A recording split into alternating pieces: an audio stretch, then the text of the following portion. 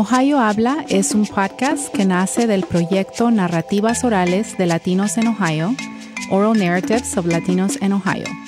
Exploramos la experiencia latina con entrevistas en español, inglés y Spanglish.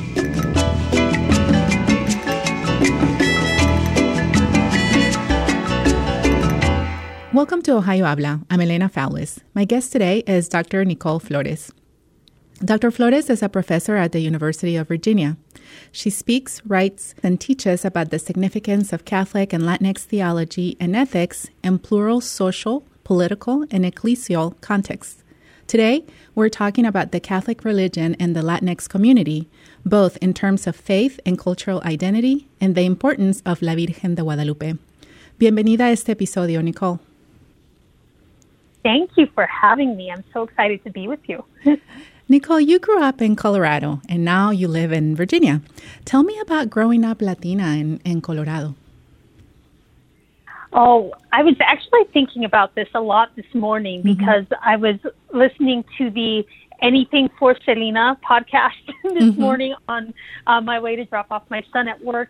And the reflection there on kind of being a person who is both a part of the United States and also Mexico, but also like not part of either one right. in a full way it really reflects my experience of growing up in Colorado. There is a sense that being so far removed from the border, at least in terms of distance, that people would expect Latinos, Mexicanos, Chicanos in Colorado to be really, kind of fully Americanized. But in a certain sense, the border comes with you into Denver, even though it's, definitely not, physically located on the border. And my childhood was spent kind of navigating two cultures in the city of Denver, at least two cultures, sometimes 3, 4, 5 cultures, because there's so much going on there. But I realized that a lot of my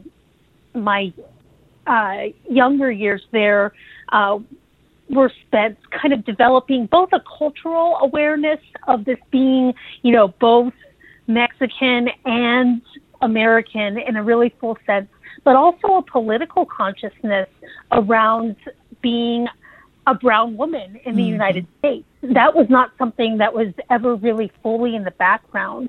And a part of that was given the very prominent role that Denver's Chicanos played in the Chicano movement, specifically Corky Gonzalez. He plays, of course, a local role in Denver in the Chicano movement, but definitely a larger national role. And since Denver, especially when I was growing up, was a really tight-knit city, it's become a city that's so much bigger today. But when I was growing up in the 80s, everybody really knew everybody else. That political consciousness, both in terms of activism for Chicano rights, but also, involvement in larger public debates about the economy and about city planning. Just that minutia of living in the city, that was really a part of my childhood in a very kind of explicit way in Colorado. Right. And what makes me think, because you and I have had conversations about, growing up Latina and like you mentioned being a brown, person, that became even more evident when you went away to college. Because you were navigating this in Colorado, right? And sort of you were part of it. There were other people that looked like you around you, your family, et cetera. And then you go to a primarily white institution, and that is, you see the difference, right? You see the contrast and how you, not only, the new environment, but how you are seen and perceived. Can you comment on that? Yeah. I mean, the stories I have accumulated over my almost 40 years of life, I could talk about even the regional differences, like the way that the brown body is perceived in Colorado, where a lot of people now, I think in Denver, it's more than 40% of the population is Latino. And a lot of that population is Mexican-American Chicano. So, my body is read in one way. In that context, it's very legible. In a certain sense, it becomes very visible in Colorado, for better or for worse. I find that I've faced so much kind of overt discrimination in Colorado from, if I walk around wearing jeans and a t-shirt, and when I'm trying to do my research and archives, people assume that I'm a high school student and not a college professor, because it's still very rare for people who are, even though there are so many Latinos in Colorado, it's still very rare for Latinos to be in positions of public authority or university professors and things like that. It's still a growing edge of that community. And yet, I did my most of my education in New England, and now I live in Virginia, which is the South, and the legibility of the brown body is just very different. In New England, it was very interesting because of the sizable Boricua community in the places where I was. So it was more of a navigation of trying to learn how to be in relationship with other brown people who were, of course, culturally very similar, but different in important ways. And that was a really edifying time of my life. But living in Virginia, it's a lot harder because given the outsized legacy of the enslavement of Black people in Virginia, the racial politics of the place really emphasize the divisions between Black and white people, and brown people are not really as legible here, meaning that people don't really know what to think about the presence and the ever growing presence of Mexicans and even U.S. born Latinos. We have a very large and growing immigrant population, and people struggle to relate to those members of our community. But I think even more of a challenge for an area. I live in Charlottesville, Virginia, and it's a very wealthy, very elite kind of town, and people don't know exactly what to do with, the very few of us who are Latino, Latina, Latinx people who are in positions of authority here and don't really know how to read us in relation to the larger racial context that shapes this place, both in the past and even as those of us in the U.S. context know in the present, given the ongoing political and racial strife around white supremacy in Charlottesville. Right. And to complicate all of that a little bit more is our identity as people of faith, right? Whether you are a person that identifies, as Catholic or evangelical, or don't identify with any religion at all, that's part of who we are, right? And for the Mexican and Mexican American community, one of the things that that stands out is Catholicism, right? Catholics, Mexican Catholics, and what that means, right? Nicole, what drew you to study religion? Did you grow up in the church? Tell me about this experience. I did, and I guess in the context of United States Catholicism, my experience is a little bit different, in part because of my Mexican American background. So my grandparents, especially my abuela Guadalupe, her name was Maria Guadalupe Garcia Flores. So I like to say Guadalupe was my grandma, and people are like, what do you mean by that? I mean, literally, my grandma was named Lupita.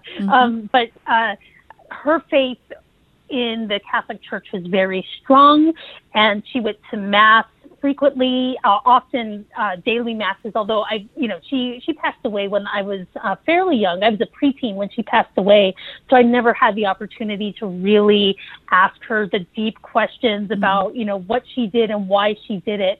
But she really modeled, this faith of someone who just built her life around her Catholic faith and raised her family in that faith. And that really touched me, especially the story of La Virgen de Guadalupe. And she told me the story, and towards the end of her life, she gave me, I'll never forget this, she gave me this little embroidered pillow with La Virgen on the pillow.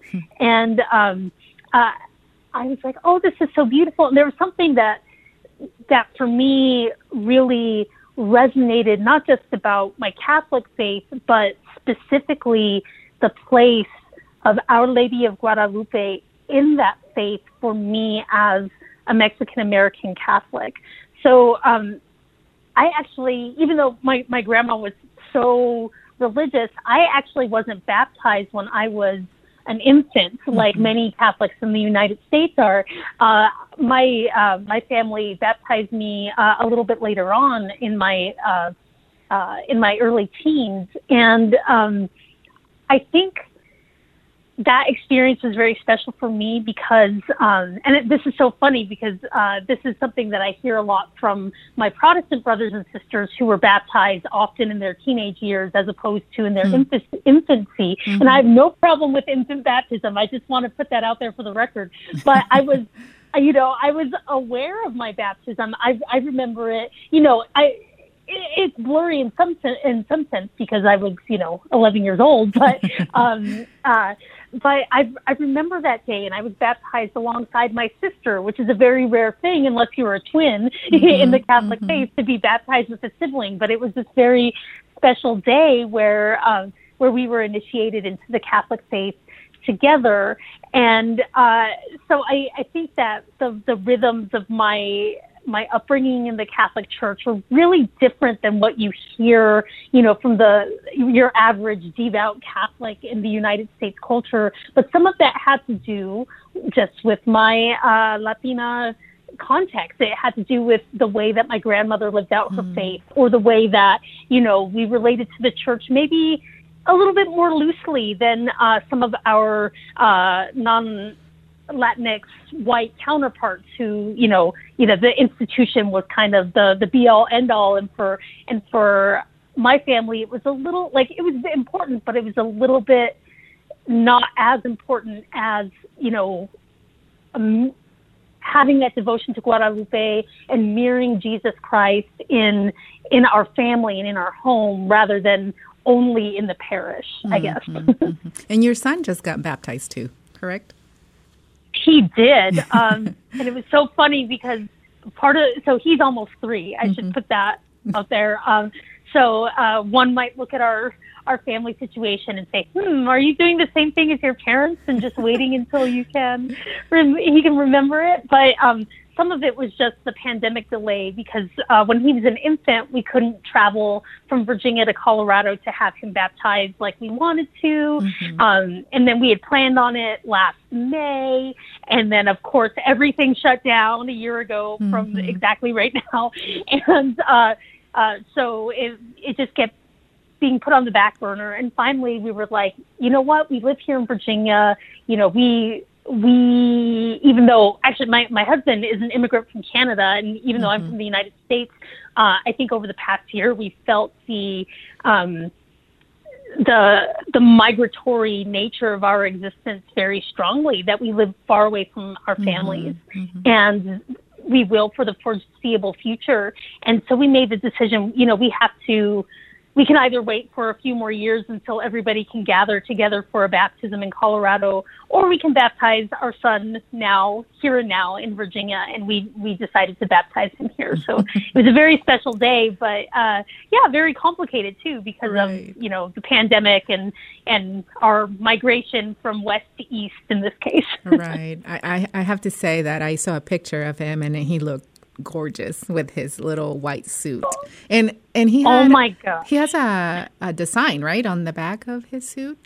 He did. He had a little image of La Virgen embroidered on the back of his suit, and he just loved it. And he looked so cute and so dapper in his little white suit. The deacon who did the baptism said, "I've never had a better dressed candidate for baptism." than this young man right here. That's great. Nicole, you mentioned, you have mentioned a couple times maybe the differences, right? Or alluded to the differences of maybe growing up as a Catholic within your Mexican family in the U.S., and maybe the differences with Catholics, the Catholic Church, primarily white Catholic Church. Were you aware of these differences, or when did you become aware of, maybe the way that your family practiced, or the devotion even to La Virgen de Guadalupe? How is, that you realized it was different than maybe white Catholics? Yeah, I think there was always a little bit of a sense of difference, insofar as, when you're growing up in the United States and your family's, Mexican American, you always feel a little bit of distance from people who are white. But I noticed that at a very early age that our home was a little bit more central to the practice of our faith than I heard, at least reflected in the words or the lives of my friends who were white and Catholic. And actually, we went to there when I was growing up in Denver. At least at the time, I think the dynamics of these parishes have changed since I left, but we went to a parish on South Federal Boulevard that was primarily Mexican-American and Vietnamese-American. And the parish a couple of miles to the west was, there were definitely Latinos there, but it was more of a white parish and more of an assimilated parish than the one that we went to. And there was kind of a class division even between these two parishes, that people with a little bit more money went to the parish that was on Sheridan, and people with less money went to the parish on Federal, where I went to the parish. Actually, I grew up 2 blocks from the parish. And so I always felt that tension and I realized pretty early on, like, we go to the Mexican parish and we go to the poor parish. And I knew that much. But it wasn't until I really started studying theology in college and in graduate school that I started realizing and recognizing some of the reasons for that. That even coming from more rural environments in some of the migration patterns. In my family, we came from rural origins, and even in the United States, we remained rural until the past generation. So we've been a very rural family, and rural families can't go to, sometimes can't travel to the parish every week, and this is across, not just Latin America, but this is across the world and over the course of Catholic history that people who live far from the parish would only be able to travel in and kind of make a pilgrimage, on occasion, as opposed to going every single week. And so the home did serve as this domestic church, this place of faith and of the practice of that faith in ways that were not, always identical to the way that faith was practiced in the parish. The one example of this is the role of women in the home as spiritual authorities as opposed to within parishes. Of course, you don't have to know much about Catholicism to know that women are not allowed to be ordained as priests or deacons at the moment. But within more of a domestic church model, and I think that my grandma Guadalupe really was a model of this. Yeah, exactly. That she was our spiritual authority, and that the reason we went to Mass at all is because we were doing what she told us to. And she structured our entire family's relationship to the faith in a way that I think the most institutional parishes don't quite know how to. They don't quite know what to do with that, because I think that at least in some of my research, I've come across parishes who've really seen that as a threat, that more popular religious way of organizing the life of the faith within the home, and the difference in the role of gender and the role of generation, and the way that kind of doesn't always line up with the Catholic Church. I think that's presented, or with the institutional Catholic Church, I should say, that presents some significant challenges for some parishes, especially as Latinos are the fastest growing group within the Catholic Church, and actually within both the millennial generation, of which I'm a very old millennial. I was born in the early 80s, but now we're in Gen Z, and both of these generations either are almost a majority, or in the case of Gen Z, are majority Hispanic Catholics. That Hispanic Catholics comprise the majority of both of these generations of Catholics in the U.S. Church. So the new church, and the church that the U.S. has been kind of anticipating for a couple of decades now, a U.S. Catholic Church where Latinos are the majority. Right. That's no longer out in the distance. That's right now. Millennials are approaching middle age. I don't like it either. I don't like to say that out loud either, but it's true. That the older millennials like me are turning 40 this coming year. If you graduated in the class of 2000, you'll turn 40 in the coming year, and that means that the church it's no longer we have all this time to prepare for this Latino future in the Catholic Church.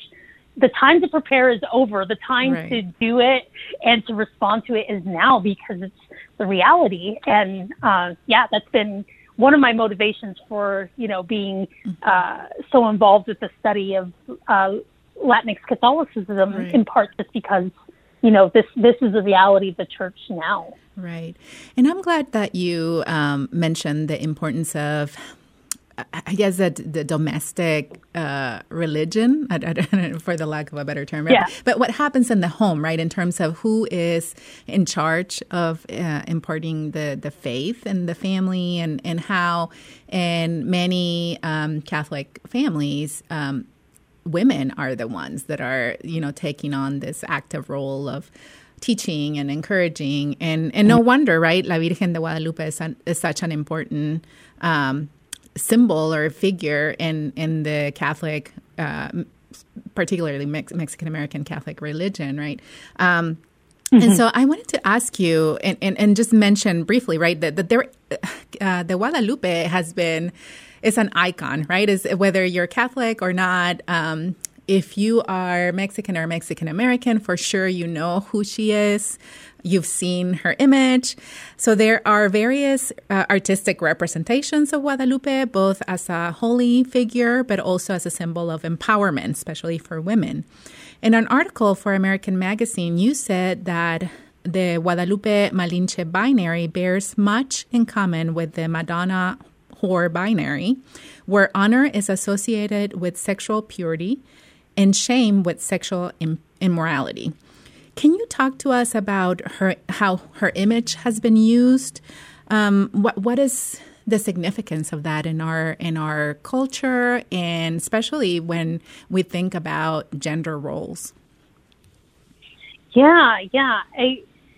I am fascinated with so many different ways that La Virgen has been interpreted and appropriated for as many different social movements as you can imagine. So one of the fascinating things about her image is that she is used both as an image of, the United Farm Workers movement, seeing Cesar Chavez march behind her in his protests, and Dolores Huertas, of course, who was, a primary a leader in that movement as well, but also La Virgen de Guadalupe is used by the contemporary pro-life movement, which is also a movement that is at the current moment very pro-Donald Trump, who is very anti Latin American immigrants. So there's all of these tensions that are kind of built up in that. But the image of Our Lady of Guadalupe is used as a part of the pro-life movement, as a symbol of the pro-life movement. So part of the challenge of thinking about Guadalupe in our contemporary political life is trying to figure out, how do we interpret her image in relation to, the society that we live in, and gender is an essential question for that interpretation. And part of the challenge of that is that because the way that Guadalupe has been interpreted by different groups, and often in kind of ways that are at odds with each other, it's hard to know what she means or how we should interpret her meaning in relation to all of those differences. So one example of this is in the response of women activists in Ciudad Juarez who have organized against the feminicide or the killing of women on the border, primarily by members of drug cartels, but, by other actors as well. And these slayings have largely gone unpunished. So they've been able to murder women with impunity. And as the women on the border organized against this terrible injustice and violation of their dignity and of their community, they actively chose to make Guadalupe not be the symbol of their struggle, which is really remarkable because, just like my grandma, a lot of these women are named Lupe. A lot of these women, grew up with the same devotion to Guadalupe as I did in my home.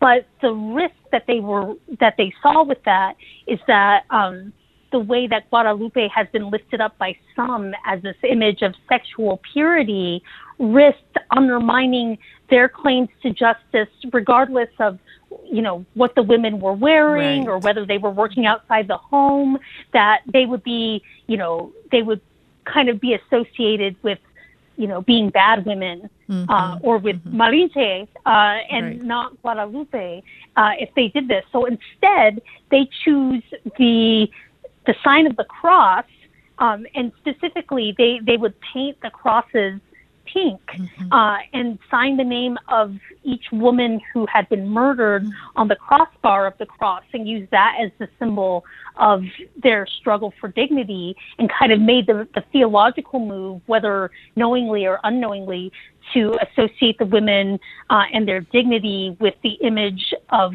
God and with Jesus Christ, more so than with this very complicated figure. But I think, and what I was trying to say in that article, which it's so funny that you mention it, because my husband framed the cover of that magazine from that day, and it's like sitting in front of me right now on the wall in my living room. I really loved writing that article. It was very special to me. But part of what I want to argue is that the resources of academic theology and religious studies can help us think more deeply about Guadalupe's meaning in a way that can help us interpret her image and kind of arbitrate between different uses of her image in our public life.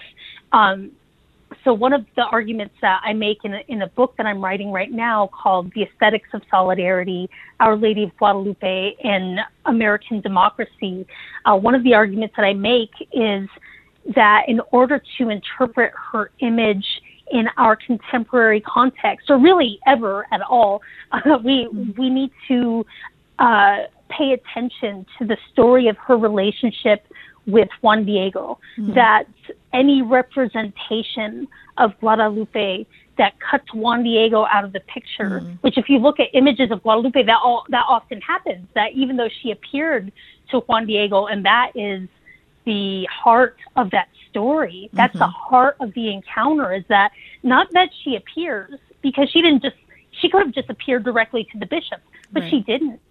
She appears to Juan Diego on Tepeyac. And that appearing to the lowly person, the person who's been outcast from Mexican colonial society and has been treated, he calls himself the dung of the people, or the excrement of the people in that story. And he sees himself as being the lowliest of the lowly. And she appears to him and empowers him to confront powerful authorities in his society in ways that would have been radical at the time. So she's a radical figure, and one of that radically endorses lifting up the lowly, which, of course, I'm Catholic, but I can still know things from Scripture. Lifting up the lowly is from Mary's Magnificat in the Gospel of Luke. And she talks about how her soul magnifies the Lord, and then she discusses and she identifies the things that God does and how God works in history. And she makes it very clear in that song that God is on the side of those who are suffering, on the side of those who are on the underside of society, or who see themselves as, the excrement of society, that God is actually on their side. So I think, to take it back to gender, it's really important to keep that interpretation in mind when thinking about, this image and whether or not Guadalupe represents, a pure, virginal woman, or opposes people who aren't, pure and virginal. I think that's not even the point of the story. The point of the story is that she lifts up those who have been cast out, and brings dignity. Yeah, exactly. Nicole, what is it, in your studies and in the work that you do, I'm sure that you've come across just different ways in which Guadalupe has been used. And what I mean is like the importance of Guadalupe for Latinas in the U.S. in general. What have you noticed in how her image or her, the understanding of her is being used? Why is it important? And I know you mentioned, some of the historical importance of Guadalupe for like certain political movements, and how that's been used or not. Specifically, as you mentioned, the women that have been murdered in Ciudad Juarez. So is there anything else that you have seen or has been interesting for you to see how, the idea of her or her image has been used to, to speak about certain issues or just as a symbol of like cultural identity, for example? Yeah.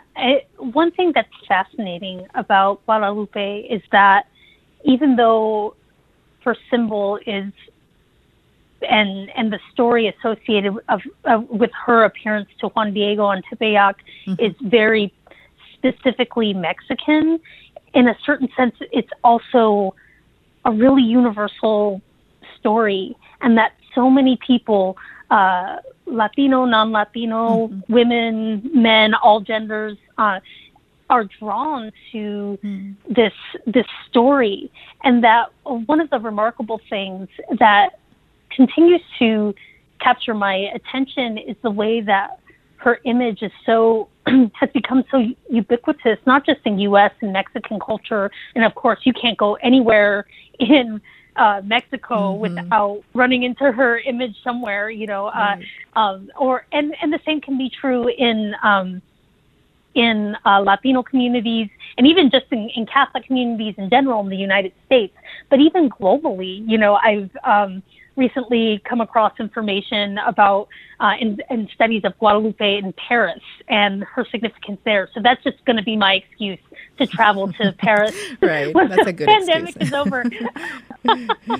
But so I think specifically of her significance to Latinos who are not necessarily Mexican, and Latinas who are not necessarily Mexican American, that her image, being, the image of a brown woman, makes the brown body visible in ways that, again, are, depending on where you are, either the body is the brown body is hyper visible in a way, but, associated with being, not an important person, the way my body is seen in Denver. When I'm walking around in, jeans and a t-shirt, I'm, just another Mexican, right? In Denver. Or it makes the body visible in ways that are important because the brown body can be invisible in the economy, in our politics, in even in some regional contexts where there might be lots of Latinos and Latinas working in essential worker positions, working on farms, working in meatpacking complexes, working in hospitals, working in classrooms at both, the pre-college and university settings. But that labor remains invisible. So there's a way of her image and its ubiquity making the brown body both visible, but also honoring it and showing its dignity in a really significant way. And I think that's one of the reasons that so many people are attracted to the image and to the story, is that it resonates with this feeling of being, on the outside and being brought in by this beauty. That there's something that the beauty of the image and this is conveyed so well in the Nican Mopuhua, the original account in Nahua of the encounter between Guadalupe and Juan Diego. It's made very clear that he is enticed to the top of the hill of Tepeyac by flowers and song, and that it's the beauty of that experience that draws him to Guadalupe in the first place, and that through that encounter with beauty, he comes to realize his humanity in a very full and rich sense that he hadn't been able to before because of the way he was treated in society. And I think a lot of people in our present day, and maybe even especially during this time of just profound suffering, that we feel, we can feel so disconnected from our full humanity because, even what we've been asked to do to save the world, so to speak, be away from our friends and families and not, interact as humans. That's not actually how humans are designed, which doesn't mean we shouldn't do it, but we're not designed for that. So it can make us feel really disconnected to be away from each other for so long. But this image invites us to lift up our eyes and see the beauty around us. And I think for that reason, especially as we enter a time, I hope, of healing, but, it feels like our current situation is endless, but I hope that eventually we're in that time of healing. I see the potential for a lot of people to turn to La Virgen for that sense of stability and reawakening of the sense of beauty and the fullness of our humanity. Right. I like what you said that, he didn't realize his worth or his dignity until Juan Diego was in the presence of La Virgen, right? And I've also heard, people use La Virgen de Guadalupe, but they also use La Virgen Morena, so the brown virgin. Yeah. And, your conversation regarding how her image for many immigrants or Latinas, especially in the U.S., is significant because of that very reason, right? That she is a brown person of, importance, historical importance, and what she has done for, for the church or for those who have faith, right? That it becomes something that goes beyond just the Catholic identity, right? So I liked hearing your conversation about that significant part of, and like you said, if you removed Juan Diego, we're missing a lot of what that encounter meant for specifically brown people and indigenous people, for example, in Mexico. Absolutely. Nicole, you mentioned your book that you're working on. Can you tell us a little bit more about this work, and when are you expecting this to be completed? I don't know if that's a question that you get asked a lot lately, and I don't know that but I mean, I want to know so I can put it on my list of books to read. It's so close, Elena. Great. It's really, really close to being done.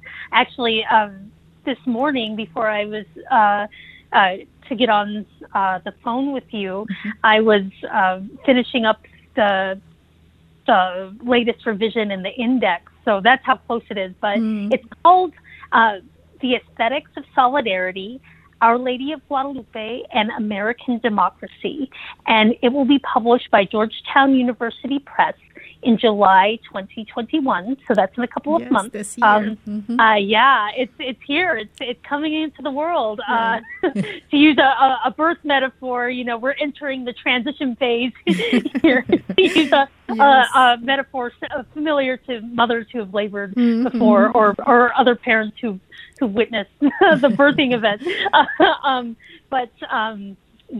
The book kind of builds on some of what I've been talking about today. It begins, actually, it attends very closely to the context of Chicanos in Denver, and it reflects on the way that current patterns of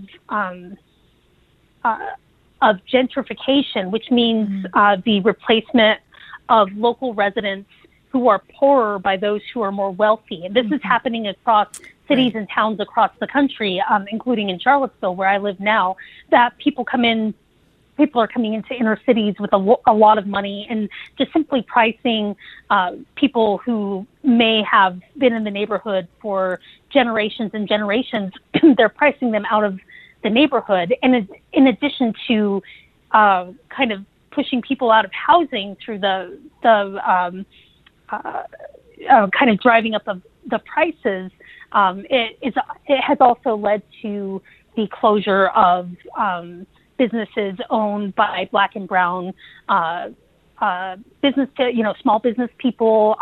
It's led to public artwork being taken down, such as murals, or institutions being closed. You think of a small Mexican restaurant that no longer fits the character of the neighborhood, so somebody buys them out and puts in a Burger King or something in the place of that. So that has really been the reality for some time in Denver. So I actually begin by reflecting on a play written about Our Lady of Guadalupe by a local Chicano playwright named Tony Garcia, and use that as an entry point for reflecting on the way that Guadalupe is engaged in our pluralistic society and our pluralistic democracy here in the United States. I asked the question, how does a society with so much diversity in religion, in race, in ethnic background, in economic and political backgrounds, how do we come to interpret this very particular image of Our Lady of Guadalupe? As we've already said, this is a Mexican image, and of course, very significant to Mexicans living in the United States, whether recent immigrants, but also for families such as my mom's side of the family who've been in the United States for, we've lost count. The border, we didn't cross the border crossed us. The image is very significant. But the book explores some of the challenges of the prevailing political philosophies, such as those of John Rawls or Martha Nussbaum, what we would broadly call liberal political philosophies. Not liberal like conservative and liberal, but liberal meaning the specific philosophical tradition that wants to create a pluralistic society by putting religion and other kind of thick notions of what it means to live a good life and putting those out in the background of society, and that's how we'll gain more equality within society, is by not looking at our differences. And this kind of thinking has been especially influential in United States law and in our policies and our politics, etc. So I make the case, using a reflection on Our Lady of Guadalupe, that that's not the best way to go about forging a society with so much difference, and that Guadalupe actually helps us to see that we need to engage differences, but we need to do so in a way that doesn't use the differences to do violence to other people, that we have the potential to interpret our differences as a community and to use that as an opportunity to build ourselves up and to build a just society where we don't need difference to go away in order to live in a situation of equality. So I do that, through a journey through the history of La Virgen de Guadalupe, and then, some political philosophy, but then also just paying attention to how she helps us to see our current political moment and interpret some of the things that have been troubling to our society in recent years, such as here in Charlottesville, the events of August 11th and 12th of 2017, and the white supremacist violence that was brought to our town. And in the last chapter of the book, I really take that on through the lens of Guadalupe and through aesthetic solidarity, asking questions about what it means to live in a society together in a just way. Well, I can't wait to read it, and I'll request a signed autograph copy from you when it comes out. You got it. Thank you. Nicole, thank you so much for this conversation. Well, thank you. It's been my pleasure. A todos, gracias por escucharnos y recuerden seguirnos en Facebook y de compartir este podcast con otros. Hasta la próxima.